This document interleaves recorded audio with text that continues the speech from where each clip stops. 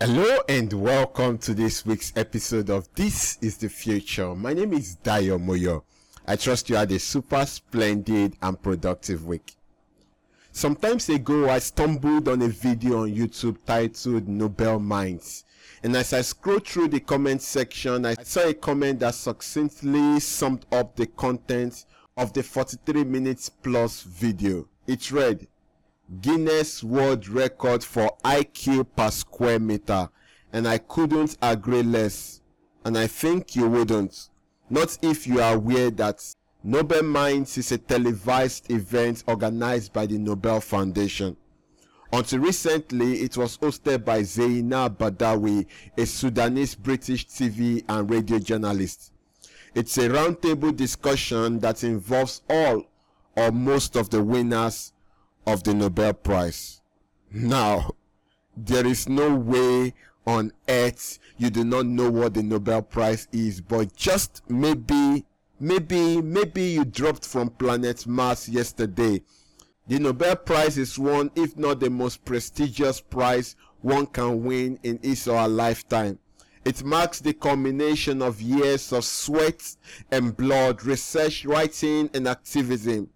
And although the average age of recipients of the prize is said to be 58, the oldest recipient is John B. Goodenough, who won the Nobel Prize in Physics in 2018.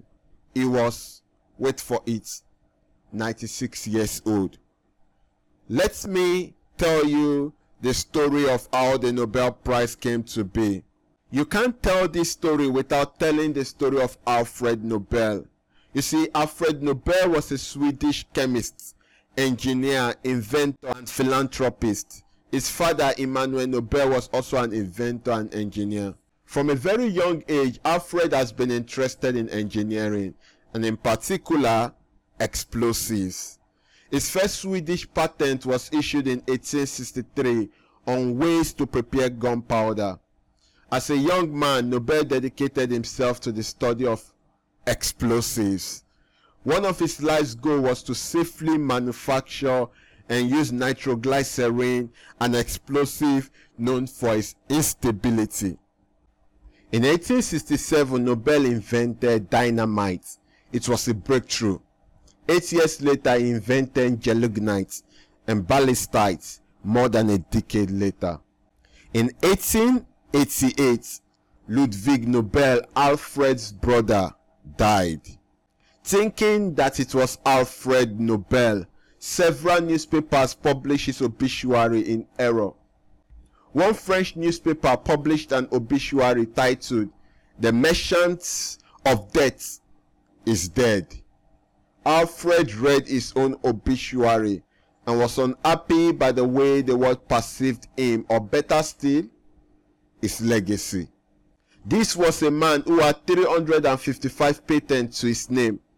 He had a net worth of over $250 million. But all this paled when put side by side with his work on explosives, particularly the dynamite. And for the records, Alfred Nobel was a pacifist. That is, he was someone who opposed war and violence. And let's talk about dynamite for a second.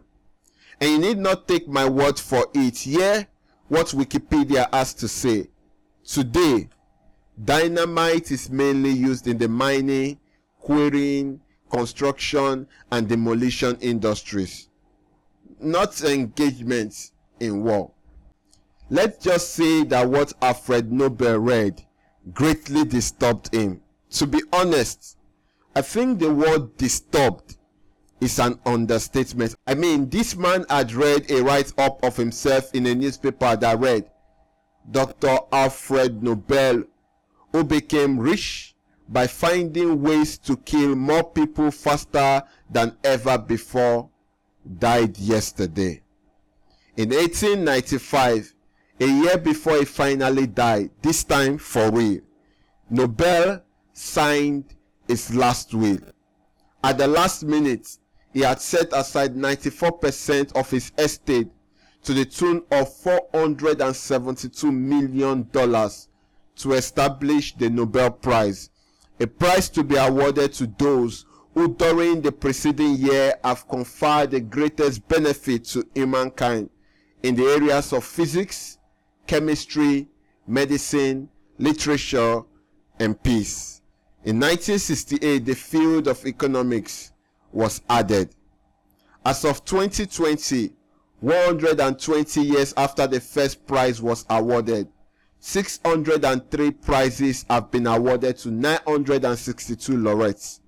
Aside a gold medal and a diploma, recipients of the prize receive a cash award of approximately $1,145,000, and a few Africans have been recipients of the Nobel Prize. In this series, I will be profiling these men and women. Permit me to end this episode with a question. What would you have done if you were the one in Alfred Nobel's shoes? And this is what I have for you on today's episode.